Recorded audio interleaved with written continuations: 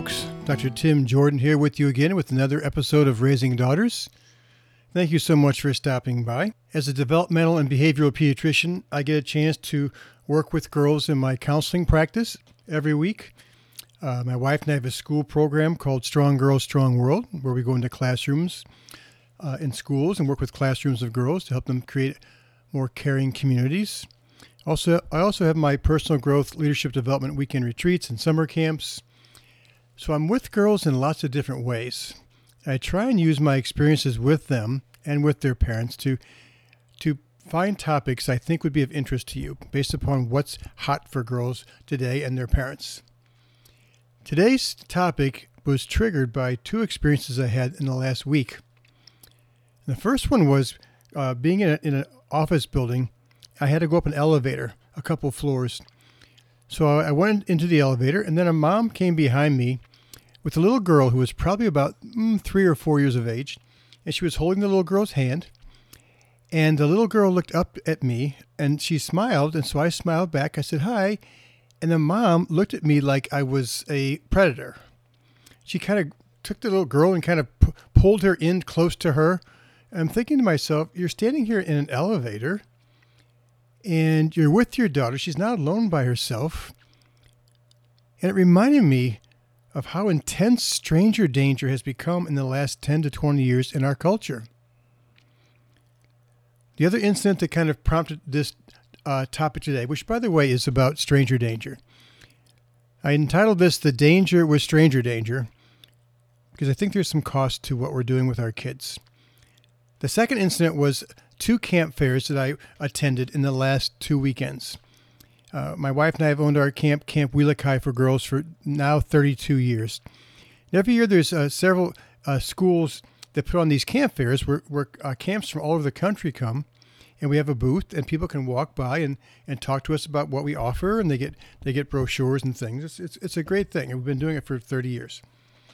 And what I noticed on both of those camp fairs was girls even as old as grade school. I saw girls who looked like they were 8, 10 years of age, walking with their moms or dads, or both sometimes. And if I made eye contact with the girl and just kind of said hi, the girl would kind of look kind of scared and then kind of meld into her parents. I'm thinking to myself, this is a camp fair. You're supposed to be coming here to talk to people about, what do our camps offer? Is this a good fit for you? But I could just feel the fear in the kids. I think we've been pounding them with information about stranger danger since the day they were born. And now we have a lot of kids who have a hard time, I think, connecting with adults because they're so afraid. I read an interesting book, about 10 years ago. It was called The Culture of Fear by Barry Glassner.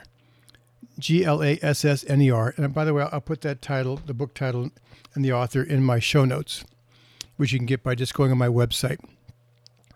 And he talked about a lot of different cultural myths, if you will, that are out there, things that have been blown up but that aren't really true. The subtitle of his book, The Culture of Fear, is Why Americans Are Afraid of the Wrong Things.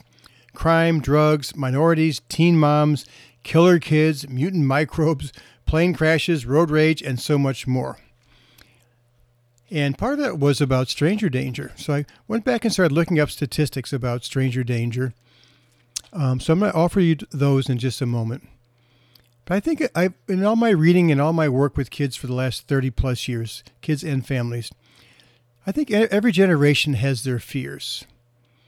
I think in the last 10, 20 or so years, 10, 20, 30 years, some of the fears that parents have had about raising kids, stranger danger is one, abductions, youth gangs in the 1980s.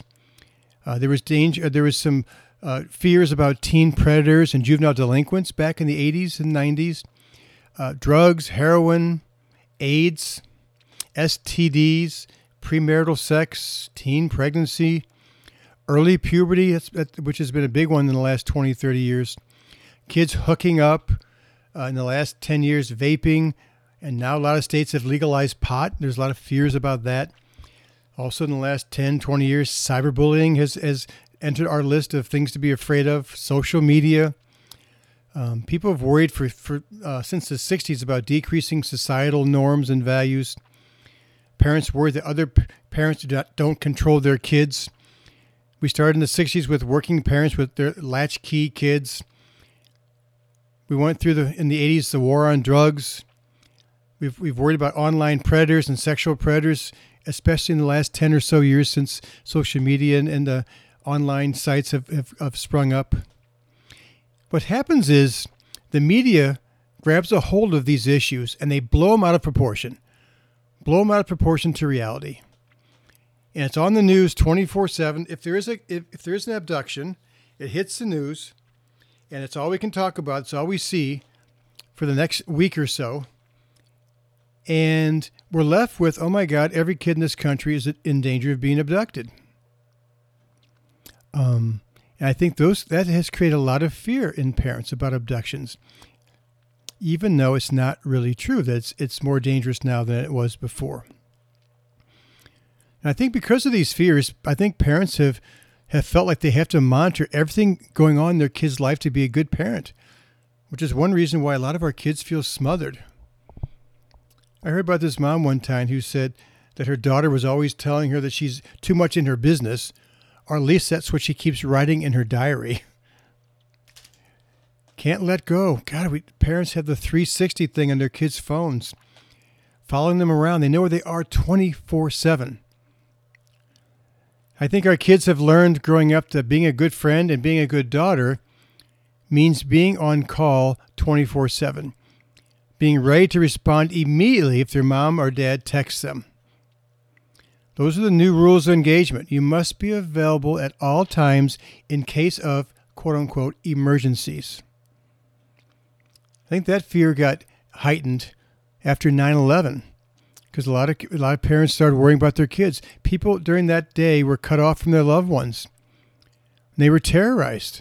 The whole society became terrorized. Cell phones became like this symbol of parental security, of emotional safety, if you will.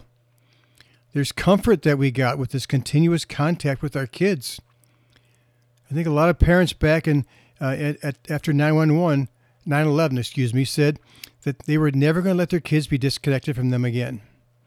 And I think kids have learned from all of that they need the phone to feel safe and that they need to have constant connection. We've even normalized college students talking to their parents every day or sometimes several times a day. I know a lot of times people, and this includes me, where I work with girls who are seniors in high school, I tell them, it's not wrong to have a boyfriend here in the second semester, but, do you really want to have a boyfriend when you go off to college? If you go to different places, you've been dating this guy for 3 months or 4 months, and you're going to be pulled. You might want to go to your college and be fully invested, fully being there, as opposed to worrying about, oh my God, I saw my boyfriend on Snapchat or on Instagram or on TikTok with his girls at a sorority party. So we want girls to go to college and be fully invested. But I think the same thing goes with talking to your parents every day. Hard time disconnecting, giving our kids the rope to figure things out on their own. I think it starts with the fear. And stranger danger is a huge one. Kids get the message and parents get the message, especially after those things hit the news, if there is an abduction. The message that is blared out from the TV screen is, do not let your kids out of your sight. I saw a girl recently in my counseling practice, 17 years of age, and she wasn't feeling good at school. And so she was supposed to go to this club after school, and her mom had helped her get a ride with one of her friends' parents. And she decided at school, because she didn't feel good, just to go home. And she skipped the club, and she took the school bus, went home. And about an hour or so later, the mom's friend, who was supposed to give her daughter the ride home, called and said, "Hey, your daughter wasn't at school at the club. Just want to let you know, I didn't take her home." So the mom texted her daughter. Her daughter didn't answer right away, and the mom freaked out. She called, and then she raced home. And what she found when she got home was her daughter in her room with her AirPods in, doing her homework, which is why she didn't answer her phone. But just the sense of, oh my gosh, if my daughter isn't in complete contact even for an hour, something's wrong. I think there's a lot the kids are missing out on because we never let them out of our sight. We don't let them out on the street anymore, to go down the street, to ride their bikes like we used to when I was a kid. There's a lot of lessons we learned being out on the street, quote unquote. We were able, in the last generation or two, to leave home and be gone all day. No phones, no chips, no 360s. Our parents just said, be home in time for dinner. My mom even had this bell that she would ring outside our door that we could hear down the street, and that was our signal to come home. And most parents today would not let their kids do that. Go down the street alone. Go down to their friend's house. What we learned when we were out there on the street with our buddies was we learned to lead. We learned to make choices and to make decisions on our own, and then we could experience the consequences of those choices and learn from them. We were forced to take care of ourselves and our friends and our siblings who were out there with us. We were forced to create our own structure, our own games, our own rules. God forbid we had to handle our boredom. We also had the ability, because we were out there without adult supervision, to overcome obstacles. We were interfacing with the real world way more than kids are allowed to today. When I was about 9 years of age, and this is going to age me, but there was a morning paper that came, and also there was an evening paper. And starting at age 9, this is the truth, the newspaper company would come by my house, drop off this big stack of newspapers, and after school, I'd put that stack on my little red wagon. I would walk about a half a mile up a 4-lane road. I'd stand on the side of the road and sell newspapers. Monday through Friday, 5 days a week. I did it for 3 years, starting at age 9. I'd walk out in the middle of the street. I'd walk up to people's windows, sell them the papers. They'd give me the money. I did it for 3 years. I was 9. I don't think any parent today would let their kid do that. But think how valuable that was for me, that experience. So I want to spend just a moment here debunking some of these myths about stranger danger. For instance, in that book, not just stranger danger, but quickly some other things. In that book, The Culture of Fear, there was a lot of fear about 10, 15 years ago about road rage. And it hit the news, and everybody's in danger out on the road. And the truth was that drunk drivers cause 85 times more deaths than people doing just normal traffic fatalities, especially if it was through road rage. There's about 10,000 alcohol-related car accident deaths each year. Almost none with road rage. There was a fear that came out 10, 20 years ago about Halloween candy. I remember reading about that, hearing about that when my kids were young. People were worried about there being razor blades and poison being put in apples or popcorn balls. And there was a researcher who examined every report incident of something like that from 1958 until about the year 2000, and there had not been a single serious injury or death from that. And yet, every Halloween, we're still worried about it, 20 years later. The truth about abductions is this. Far more kids are seriously injured and killed by family members than by strangers every year. The majority of missing kids that we hear about sometimes in the news were not abducted. Most of them are runaways, and they're running away from homes where they've been physically or emotionally abused by their parents.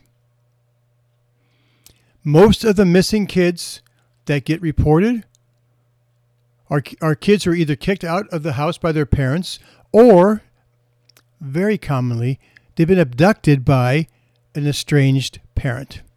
There was a divorce, one parent's unhappy, so they take the kid and they go, they leave. There are about 65 million kids in this country, in the U.S. And on average each year, there's somewhere between 150 to 300-ish kids who are kidnapped by a non-family member. and kept for a long period of time are murdered. And since there's 65 million kids in this country, that comes out to 0.001% of kids in this country who get kidnapped each year. And every one of those 150, 200 or so kids who get abducted, it's a tragedy. It's horrible. Please don't hear that, and please don't scream at me. But I want you to know that the fear that we have around it does not match reality. And what happens is, it hits the news, like I said before, and it's 24/7 blaring at us. We started putting kids' names and pictures on milk cartons, posters, billboards. There's been a movement, mass fingerprinting of all of our kids. And then the last 10, 20 years with the school shootings, you walk into the building and there's an armed guard or a police guard. Schools are locked. There are shooting drills. And kids have been bombarded with the message that today's world is a scary and dangerous place and that kidnappings happen all the time. And so, by God, stay close to your parents. A lot of adults I've heard also say, well, it's a lot more dangerous today. Predators, super predators, and all that. Online predators who are looking to grab our kids. But the research stats do not validate that the world is less safe today. It's not true that there are more abductions. It's just not true. Every child is not in imminent danger of becoming a victim. You need to read about that. You need to read the reality. I remember I saw one time a long time ago a quote from Harry Truman, President Harry Truman. He said, "There is nothing new in the world except history that you do not know." So know it. I want you to know the history, which is that it's not more dangerous now than it was. And even though we are worried about those 150, 200 kids who get abducted, and I think, it's obviously horrible, the truth is we should probably be a lot more concerned about the thousands and thousands of kids who live in poverty and who live in unsafe places, who face enormous adversities each and every day. I recorded a podcast a year and a half ago. I interviewed the author Meg Jay about her book Supernormal. If you haven't heard that podcast, go back. It was June 23rd, 2021, 6/23/21. She was a good interview, and she has great information in that book, Supernormal, about all the different adversities that kids go through. She talks a lot about kids who live in poverty and in unsafe places. There are over 1 million kids each year who are physically, emotionally, or sexually abused by their parents, their step-parents, or maybe mom's boyfriend. Over 1 million kids each year. It's a lot more than the 150 or 200 kids who are abducted. There are thousands upon thousands upon thousands of kids who are living with parents who have addictions, who have a parent who's been incarcerated, a parent with mental health problems. I talked to so many girls living with parents who are depressed. Kids who live at home with domestic violence. We should be worried about those kids, because those kids are all around us. It happens each and every single day. Now, I do think that we should start educating our kids when they're young about strangers and how to take care of themselves. I decided in this podcast not to go through steps and lists of things, but what I am going to do is at the end of my podcast on my website at www.drtimjordan.com. And if you get these podcasts, you probably had to go to the website anyway. I'm going to list 3 links to good articles I found, good review articles about what are some things you can do at each age to prepare your kids to take care of themselves. One of them is called 7 Ways to Prevent Abductions. One is called Preventing Childhood Abductions by the Division of Criminal Justice Services. One of them is Safety Tips to Teach Kids at Different Ages. So you can find information about what you can do and what you can say to your kids at different ages. I think it is important, obviously, to educate our kids and ourselves. But I think we can educate our kids without causing them to believe that the world is a scary place. Ever since your kids were toddlers, they've used us as a safe base. So think about your 3-year-old. You go to a family party. The holidays weren't that long ago. And they come in the door and there's all these people, all this noise. And so they tend to kind of cling on to us a lot of times. They want to sit in our lap and they're checking it out. But after a while, most kids will kind of climb down from their parents' lap and they'll go toddling off and visit. And they'll play with some toys. They'll do something. And then after a little while, they get a little bit nervous. So they come back to their parents for reassurance. And if you pick them up and say, it's okay, come back here, you're all right. Usually within a few minutes, they go back out. And that go out and come back pattern will be repeated for their entire childhood. And it's normal. But when they come back, what you don't want them to hear is, are you okay? What's wrong? Why are you crying? You don't want them to feel our fear. We all need to handle our emotions and feelings about abductions. And I know from reading studies and research that is probably parents' biggest and deepest and most common fear, that their child is going to be kidnapped or abducted. So it's not wrong to prepare them. What I don't want you to do, though, is to bring your emotions to them. They need to be educated. You need to be there for reassurance, but you need to not, how you talk to them and how you speak to them is so important. If they're going out down the street to play with their friends or going to their friend's house, if you say, hey, have fun out there, take good care of yourself, that's one thing. If you're like, be careful, honey, don't talk to anybody. If a stranger comes by and you have that look in your eye, if you have that body language, if you have the tone of voice, it's like, oh my God, the world's a scary place. Something might happen to you. If they feel that from you, you're adding fear and anxiety into your kids that does not belong there. I do not want your children to be deathly afraid of every adult in the world. If your kids ask you questions about stranger danger, or they hear something about a news story, they're asking about, does it happen, or they heard about something, I would always, before you answer, I reflect back to them to see what they're really asking. Kind of sort of like if they ask you about, is Santa Claus real, or how do we get babies? I wouldn't pull out an anatomy textbook and start going through the sex act with a 4-year-old or a 5-year-old. What I'd say is, well, why are you asking?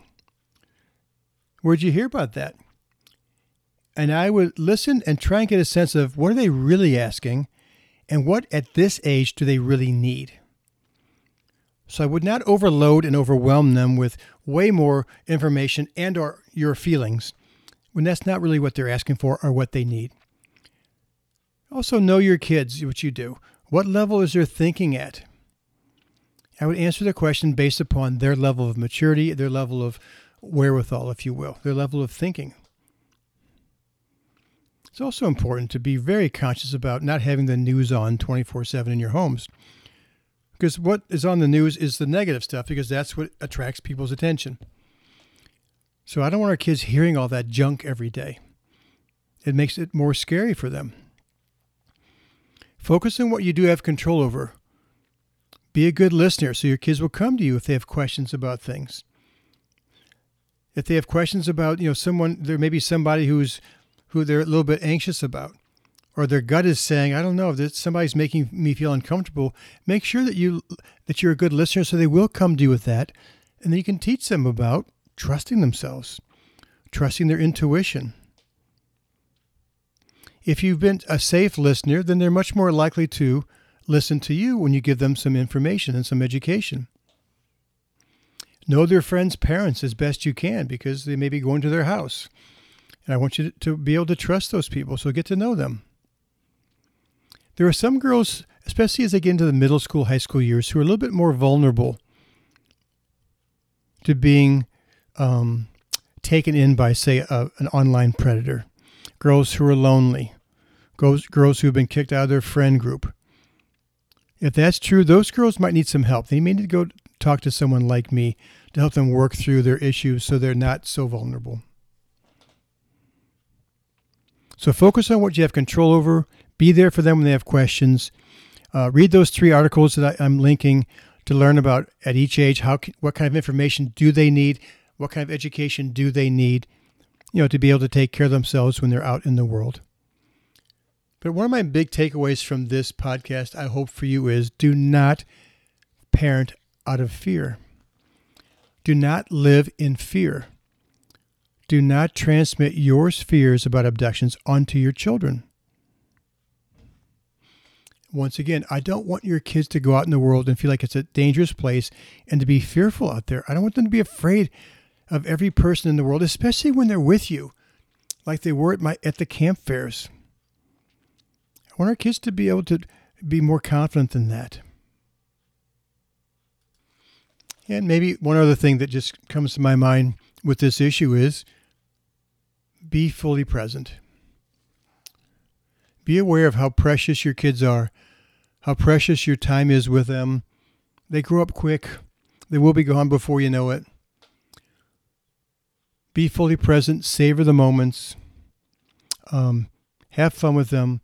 Create some safe places where they can go out and explore the world so they can learn the same lessons that we did when we were out and about. And read those articles to get your education. Thanks for showing up here every week on my podcast, Raising Daughters. If you want information about our weekend retreats that are coming up for high school, middle school, and grade school girls, or our weeks of summer camp for those same age groups, just visit the website at www.drtimjordan.com. I really appreciate you stopping by every week. I will see you in a week.